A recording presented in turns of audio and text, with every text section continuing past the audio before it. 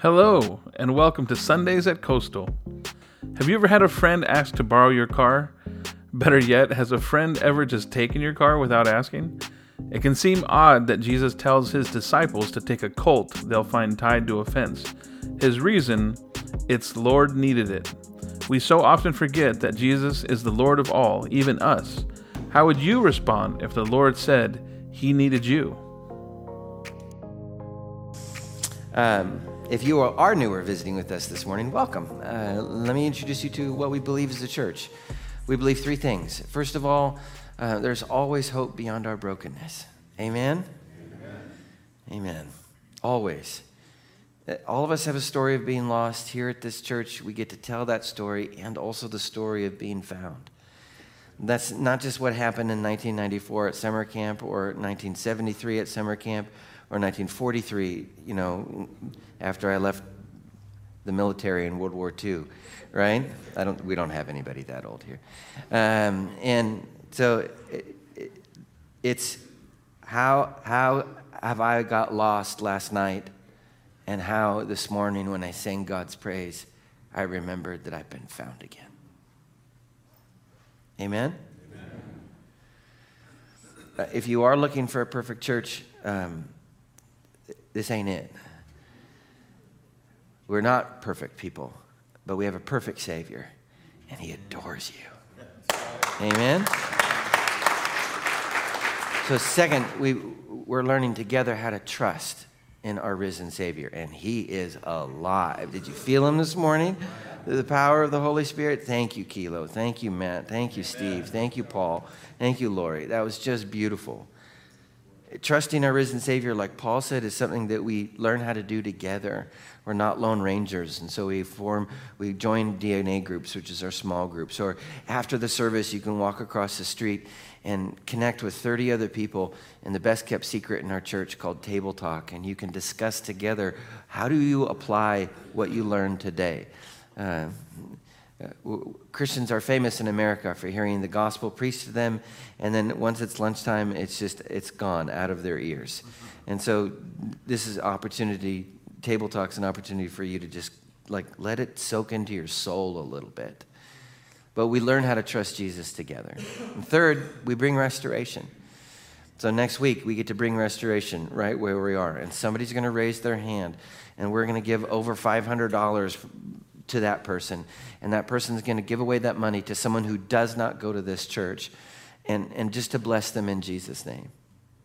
That's what we do. And we do a whole lot of other things as well as a church. But we believe that you and I are called right where we are right now to repair this beautiful, broken, weary, desperate world. Amen? Amen? So each week as we say this, every single week, then we invite you to then make a decision, because if you've been married for longer than 6 months, you understand that you don't fall in love like you fall into a hole.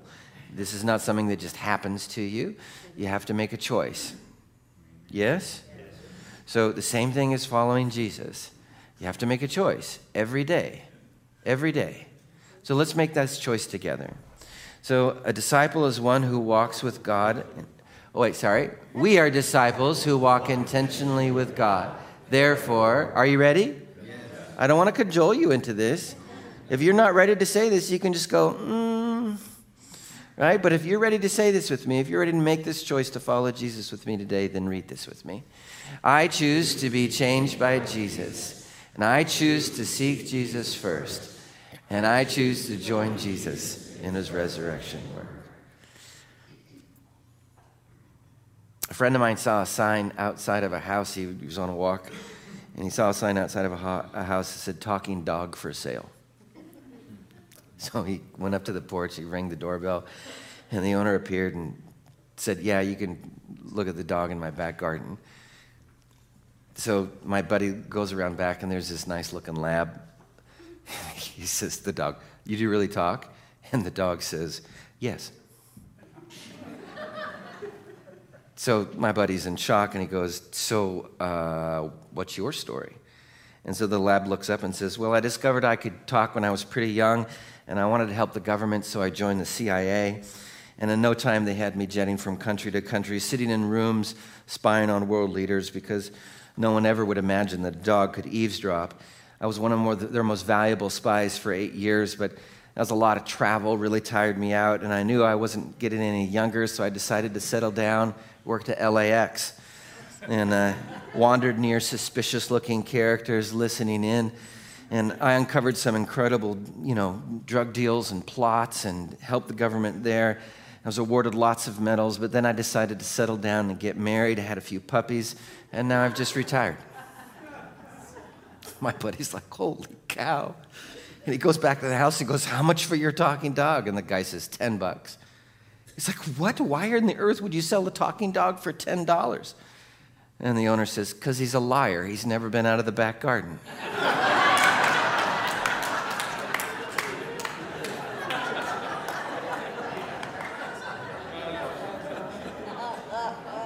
So my imaginary friend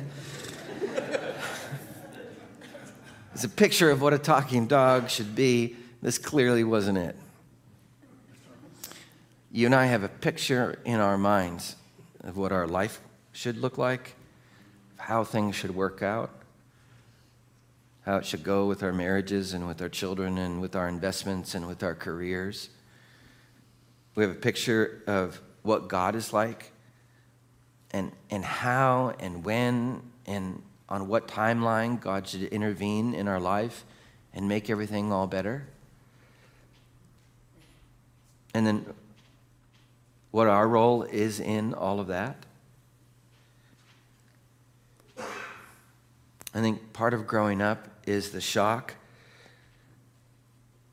of understanding that so few of our assumptions about life are actually accurate.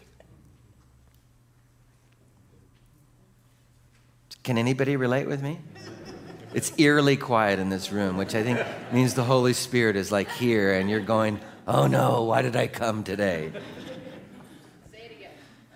Yeah, we are shocked so many times in our life when we discover that our assumptions about what God is like and how he works and what our life should be like actually are true. Now here's the thing. This life and the heart of our Jesus, our Savior, is way more incredible than you could ever imagine. You have gotten more than you ever deserved or ever thought that you could. And you've also endured more pain than you ever thought imaginable. The foundations of what you thought you could rely on have been shaken in your life. You have discovered at some point in your life that you are not who you thought you are or were. In other words, you're more broken than you want to admit. And you are more glorious and powerful and loved by the Savior of the world than you could ever dare to hope. Amen. So today we're going to read how Jesus enters Jerusalem as the true King of Kings.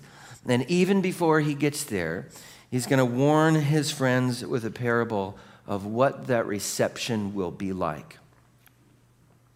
Some are going to welcome him as king, and some will resent him.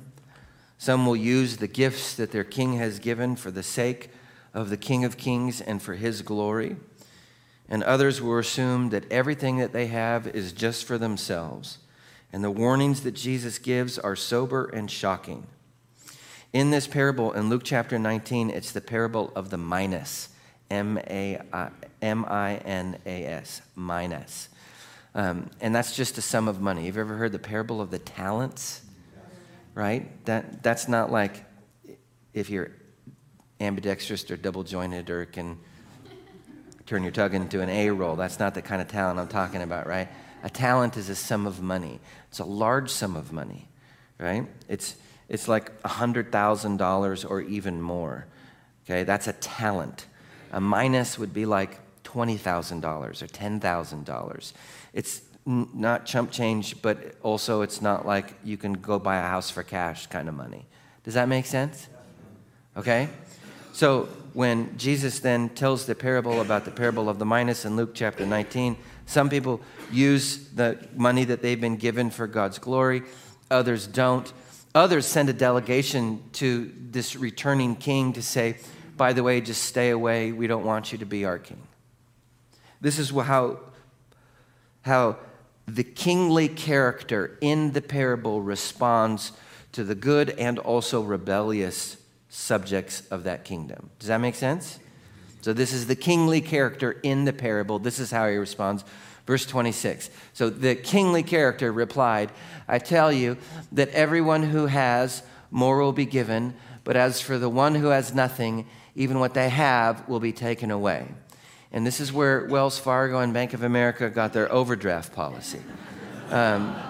So it's biblical. It's biblical when they rake you over the coals, evidently.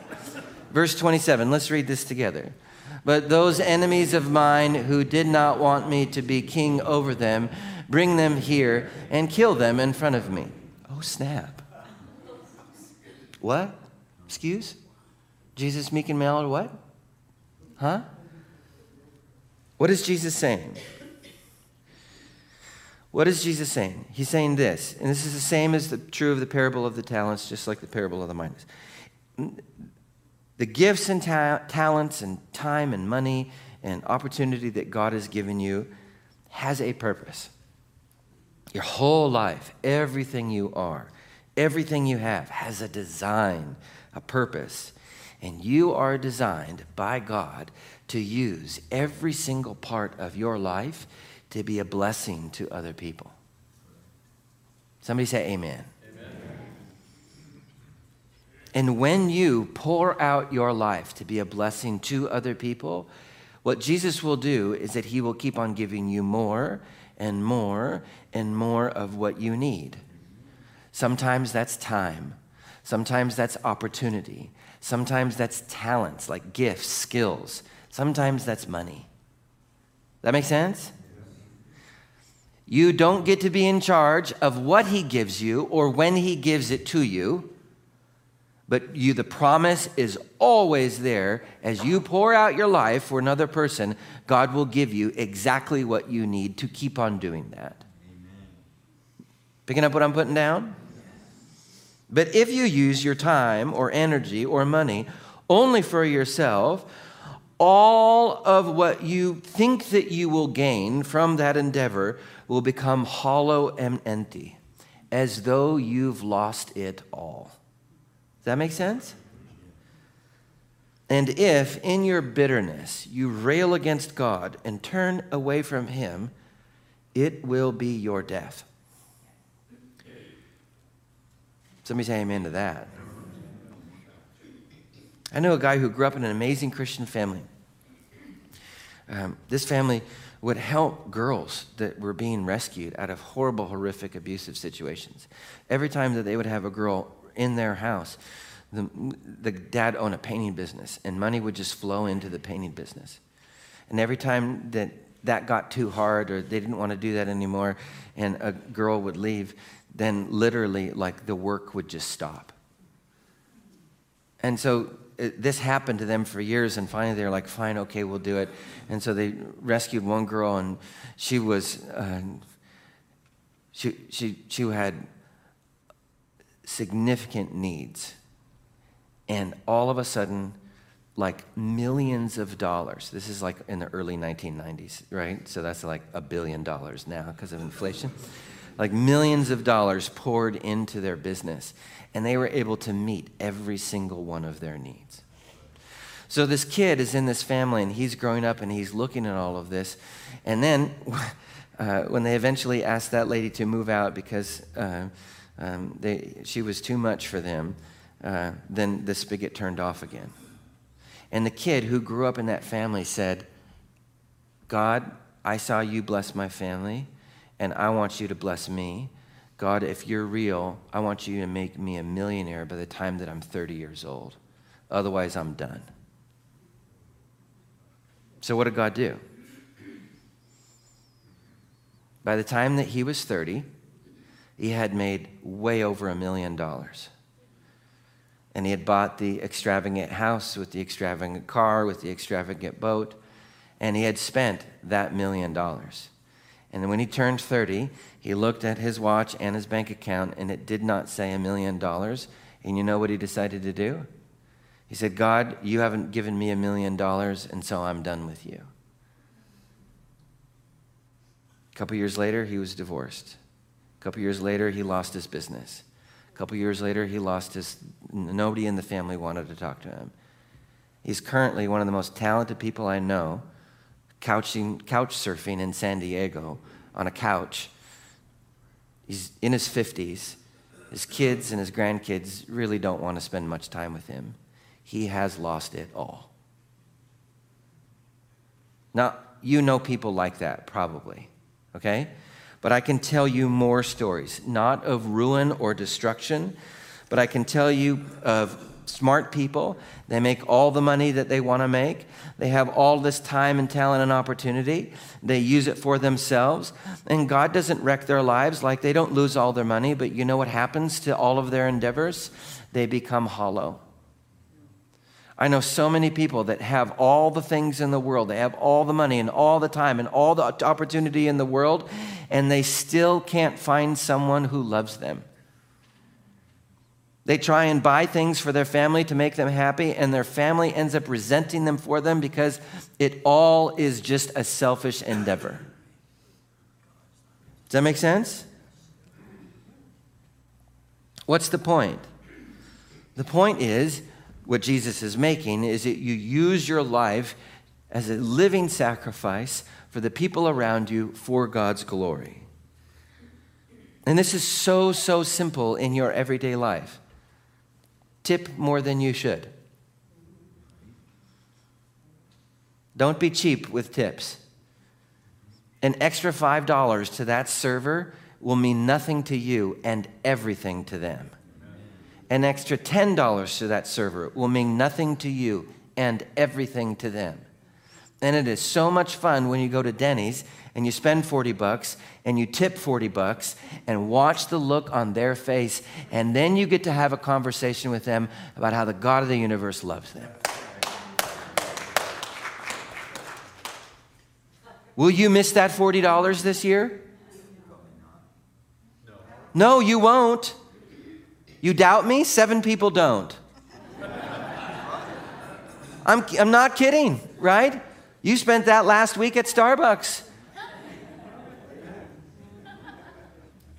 Buy gifts for your neighbor's kids. Mow their lawn. Notice the needs of the people that are sitting in front of you, and then go meet them.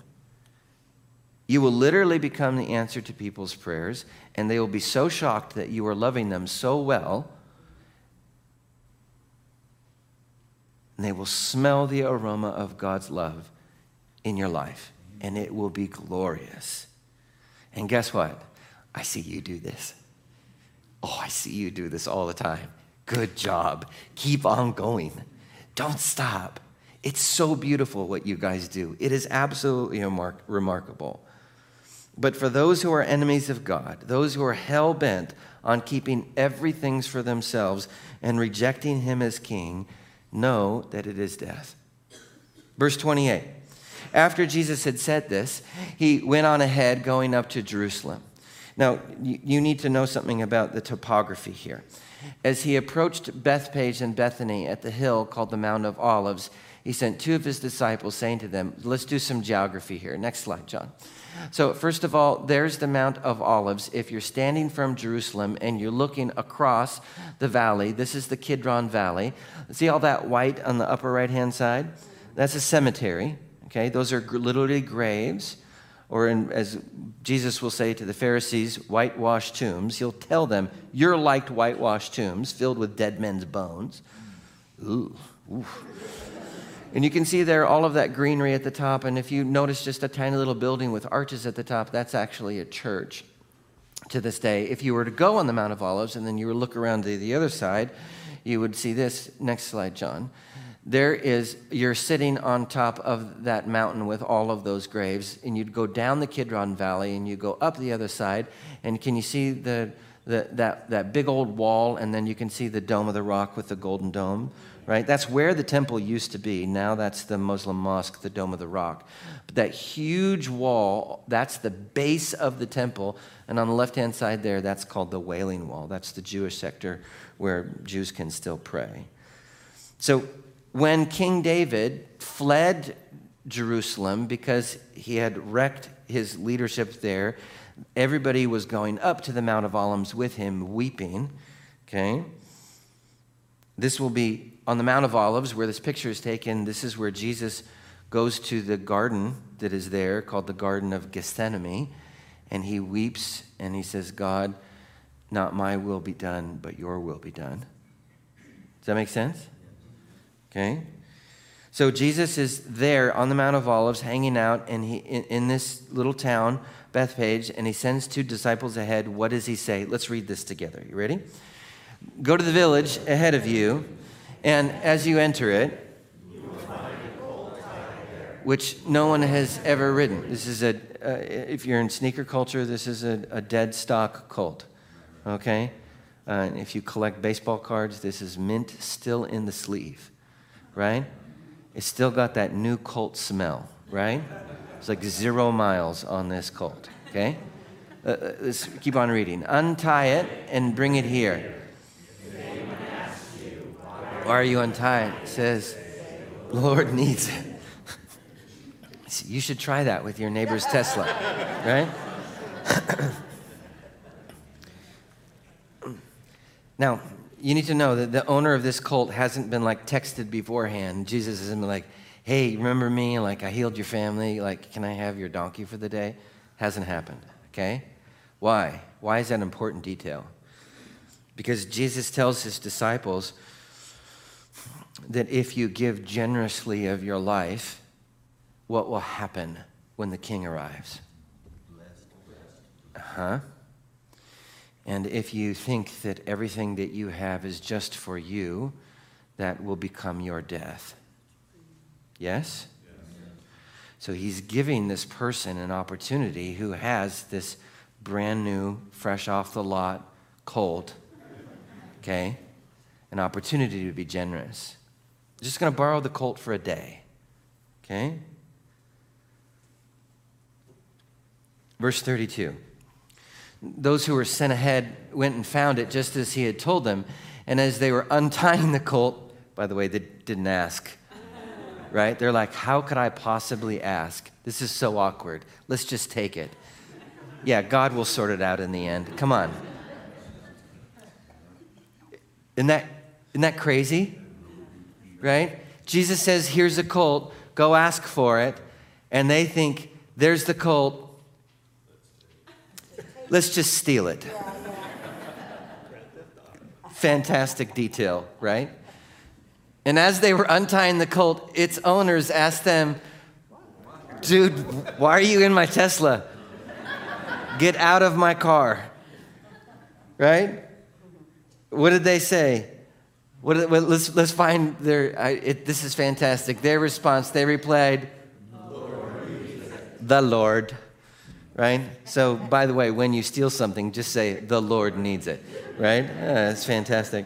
This is so great, too. You could also translate it as this. This would be a totally legitimate translation. Its Lord needs it. Meaning, the donkey has a Lord, and his name is Jesus.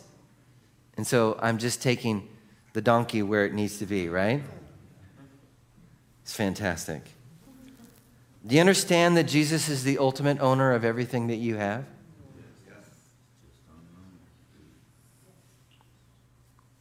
You understand that Jesus owns you? Amen. That he has bought you with a price? That every breath that you take that is in your lungs right now is a gift? That Jesus has been generous enough to let you steward all the things that you have? And God asks you to join him in his kingdom with your generosity of time or money or opportunity or kindness or forgiveness or love, whatever it is that he asks you to give. And he says, will you give that? Because you're mine and what you have is mine. Will you say yes? Yes. Even if somebody's untying your colt in your front yard? Because this guy gives his little colt, brand new, still got the tag on it, to Jesus. Verse 35, they brought it to Jesus, threw their cloaks on the colt, and then put Jesus on it. And as he went along, people spread their cloaks on the road down the valley of Kidron up to Jerusalem on the other side. Now, the word for colt is, next slide, John, is polo or polos, colt or a donkey. By the way, I always love that about the Polo Company. It just means donkey. Just FYI. They place him on it like as though, see, like if you're a king, you get placed on like your war horse, but this is a reversal. Jesus is placed on a wee donkey. But a colt or a donkey would be common for a poor person or common for like a teenager. This is the mode of transportation or the wheels of like a 19-year-old. Does that make sense? Like when the president arrives in his inauguration, he doesn't like step off the city bus or roll up in his Mitsubishi Lancer. Do you even know what that car is? It's the worst car in the history of the world. A Plymouth Aztec, right? The 1991 Toyota Corolla with 380,000 miles on it, okay? Right? The AMC, that's a good car, Paul, okay? Yeah, a Pinto, right? Yeah. Right, you know? Like, that's not how the president arrives. That's how Jesus rolls into Jerusalem. Does that make sense? What happens? Verse 37, when he came near the place where the road goes down the Mount of Olives, so Jesus is heading down the mountain. He's not even going up to Jerusalem yet. He's still heading down the Mountain of Olives. The whole crowd of disciples began joyfully to praise God in a loud voice for all the miracles that they'd seen. Everybody give me a woohoo. Ready? Everyone's praising God. Everybody's praising Jesus. This is exactly the opposite of the scene the last time that a king was on the Mount of Olives. The last time that a king was on the Mount of Olives, it was King David, and he was escaping in disgrace. Okay?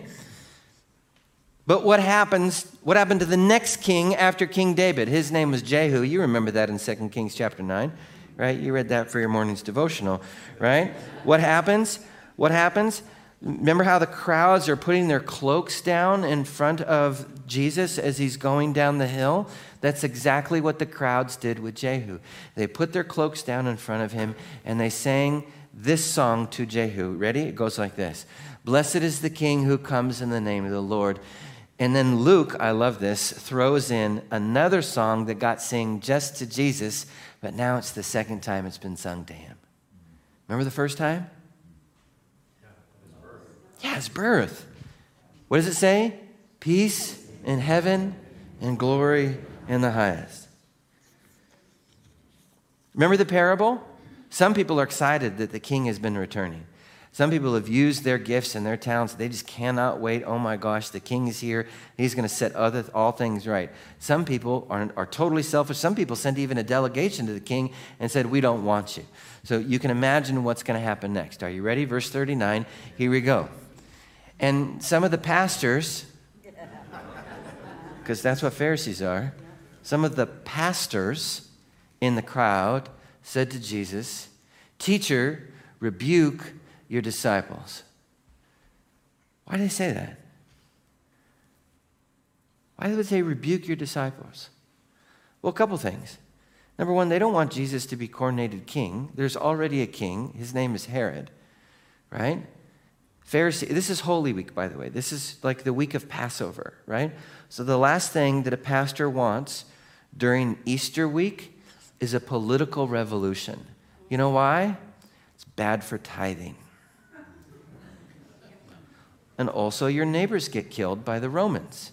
It's just overall not great way to celebrate God rescuing the whole nation from slavery and bondage. Picking up what I'm putting down? Second, Pharisees, they were the theological watchdogs. They didn't believe that a country bumpkin like Jesus, and he was. He's from Galilee. You know how they talked in Galilee? Like they were uneducated, okay? And in our country, when you talk like this, it sounds like you've had a 4th grade education. Amen. It's true. That's our prejudice on the West Coast. In the South, when you talk like that, you're like normal. If you talk like a Californian, and when you go to the South, they're like, why are you all uppity? Right? It's just the way that it is. Right? So the Pharisees, they don't want some country bumpkin coming in because obviously he's off, because this country bumpkin says, you know what, you shouldn't even, like, everything that you're doing is off. And the Pharisees like, this can't be, right? I went to seminary. I'm a pastor. I can't have gotten it all wrong, right? And Jesus is like, And the Pharisees like, let's just kill him, okay? What's Jesus' response? Verse 40, let's read this together. I tell you,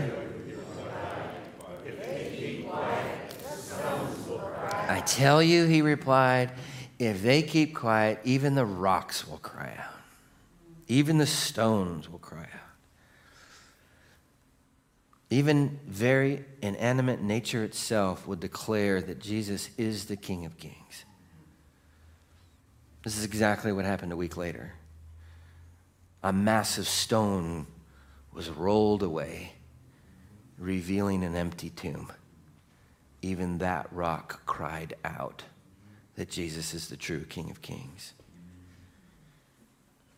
And billions upon billions of human beings on planet Earth whose hearts were once dead like stone now cry out, we've been made alive by the love of our Savior. There is no stopping Jesus. There is no stopping his plan to save you and redeem you and this weary and broken world. If you muzzle a Christ follower, if you crush them, they go deeper into Christ and more will rise up around them. Why? Why is this true? Why is this true for you and me who love Jesus? Why is this true for you and me who loves Jesus? Why? Because I am Jerusalem.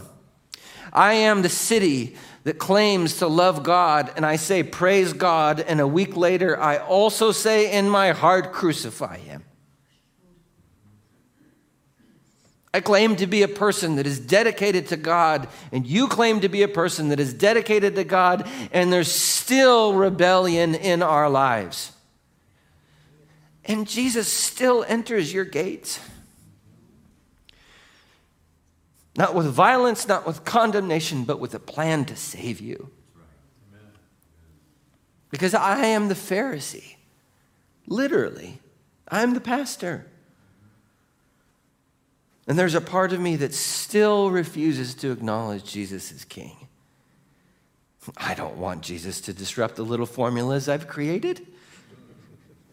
I like spending my money the way that I spent it, right? Plus, I have it all on automatic now, so, right? It's just so easy to prioritize me. I like not being sacrificial. I mean, I like being sacrificial in terms of, like, I have to save up to buy another really nice big tool that I'll never use. Like, that's sacrifice, right? But I don't like being sacrificial in the way that Jesus asked me to. There's a part of my heart that still doesn't. There's a part of my heart that loves that. But I'm not talking about that part of my heart or your heart. I'm talking about the part of our hearts that still doesn't want Jesus to mess with our little formulas. And Jesus still enters my life. Jesus still loves me enough. He still talks to me. He will still die to me. And who is the person that wrote the most of the New Testament? A guy named Paul. He was a guy named Saul, which means big man. And then he changed his name to Paul, which literally means wee man. like small guy, itty bitty. That's what Paul literally means in Hebrew. And Saul changed his name to Paul because he said, I was the most zealous Pharisee of them all, and all I wanted to do was kill Christians. And what did Jesus do to me? He entered into my life and he saved me. And so I'm not going to be big anymore. I'll gratefully be small so I can give all the praise and all the glory to my big and glorious Savior. Amen? That's what Jesus does with the part of your heart that's still religiously oriented, where you're still trying to earn it, where you still think that God doesn't like you or won't answer your prayers, even if you haven't prayed often enough. That's not who your Heavenly Father is. He adores you and loves you right where you are. Somebody say amen. I'm preaching now. Right? And guess what? I'm Jerusalem and I am the Pharisee and I am also the temple. And what does Jesus do when he enters the temple? What does he see for this place that's designed for worship and reconciliation and love? It's designed for salvation. That's your and I's design. And what do we do with our hearts? Oh, we set up little tiny busy things to do. We set up little tiny exchanges, all this little busy work so that we could avoid praying or avoid worshiping or avoid laying down our lives. And what does Jesus do when he enters into the temple? He just flips it all over. We're like, hey, what are you doing? He's like, I'm claiming you as my own. Your life is designed to worship the God of the universe and to be the very place where all of the people in your life are reconciled to God. He claims you as his own because he loves you. He loves you. And Jesus is walking down that mountain right now, and he's approaching your gates. And he's not asking for your performance, and he's not asking for your half-hearted praise because you think you should. He's saying, can I enter your life as your Savior, as the one who loves you more than anything else in all the world, as your King, who will ask you to give and to love sacrificially, and you will have to respond. Will you trust me even when it gets hard? Will you trust me? That's what he's asking you this morning.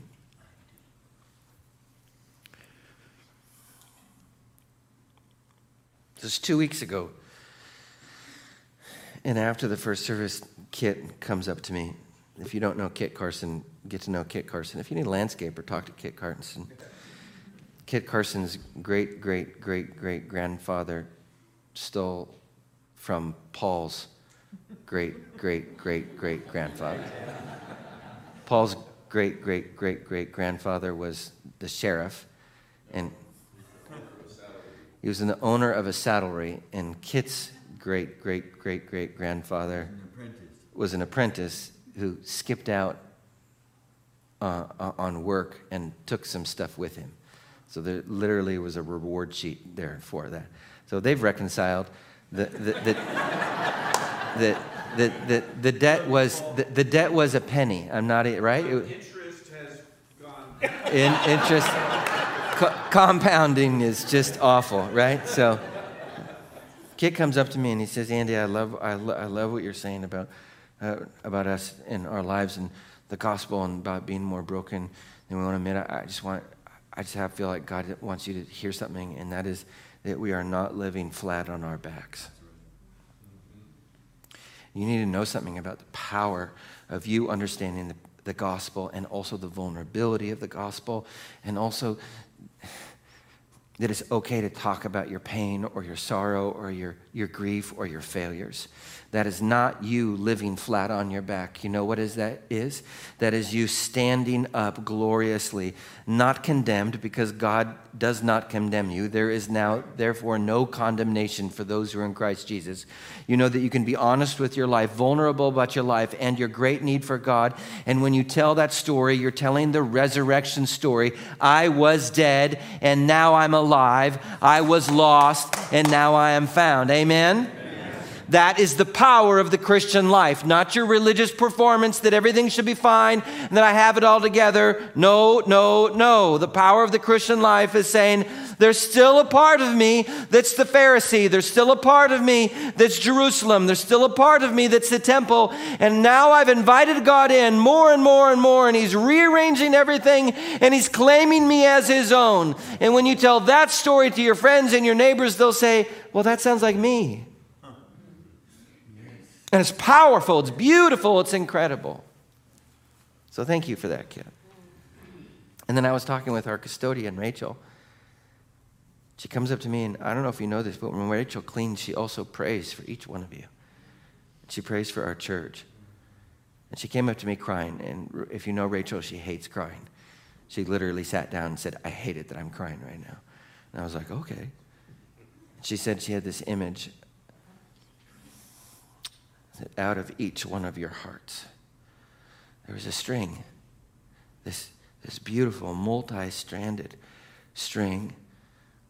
And it was all the colors of your life, all the love and the hope and the joy and the patience and the generosity that you give.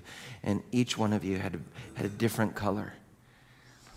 And out of all of the strings of your life, then she had this zoomed out and she saw this enormous loom. And there was God the Father taking all of the threads of all of your lives, as your thread would go into you, and my thread would go in here. And then they would even change colors as they came out. And as God put them into this incredible loom, out of this incredible loom was rising this beautiful tapestry. And it was the picture and it was the story of all redemption and all creation right here. And she's weeping while she's telling me this, and I'm weeping. I'm like, dang it, Rachel, I have an appointment like in 3 minutes. What are you doing to me? And then she said, Andy, I want to encourage you, because there's going to be times when people are going to come into your life and out of your life.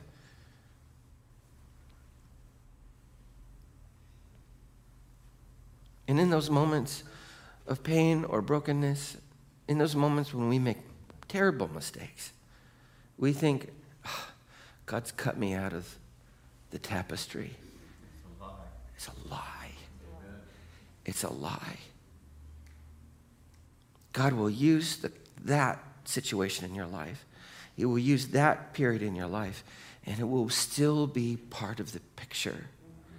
Because the picture that God is creating is gloriously beautiful. So you have a decision to make now as Jesus enters into your life. Will you let him come in? Not to just be an advice giver, but to be your king and your savior and your friend. Let's pray.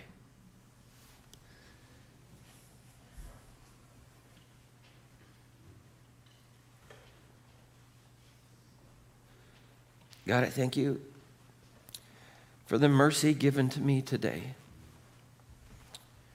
by the friends and family I have in my life. It is such a sweet and beautiful reminder of your enormous love for me. The same mercy, the same grace that I do not deserve, Jesus.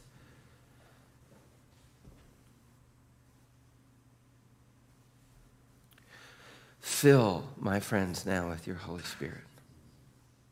As they breathe in right now, we say, come, Lord Jesus, into our lives. We receive you as King and Savior and Lord. We are done trying to gather every single thing just for ourselves and not trusting you at all. We are done with our selfishness and our fear and our shame. We gratefully receive this calling that you have on our life to step into sacrificial love and care for other people. We do not want to be the people that say, be quiet, Jesus. Or please, we don't want you as king. We know that's death. We say yes to you, Jesus. We keep our eyes on you. We give you glory and honor and praise. So bless and seal all of these good things that we've sung and that your scripture has proclaimed in the hearts of my friends today, both online and in here. I thank you for them. I ask that you would honor them and bless them and protect them, that they would be surrounded by your Spirit today. They would know the depth of your love for them, God. I praise you for my friends. You are our way maker, our miracle worker, the light in my darkness is who you are, Jesus. And all God's people said, amen. Would you stand for the benediction? If you would like a prayer, you can come forward. Love to pray for you. If you'd like to go to Table Talk, it starts in about 13 minutes across the street. I love you guys. Now may the Lord bless you and keep you. May the Lord make his face to shine upon you and be gracious to you. May the Lord lift up his countenance, that's his delight in you, and give you the peace that passes all understanding. In the name of the Father, and the Son, and the Holy Spirit, and all God's beloved saints said, amen. Say hi to our online friends. We love you guys. Have a great day.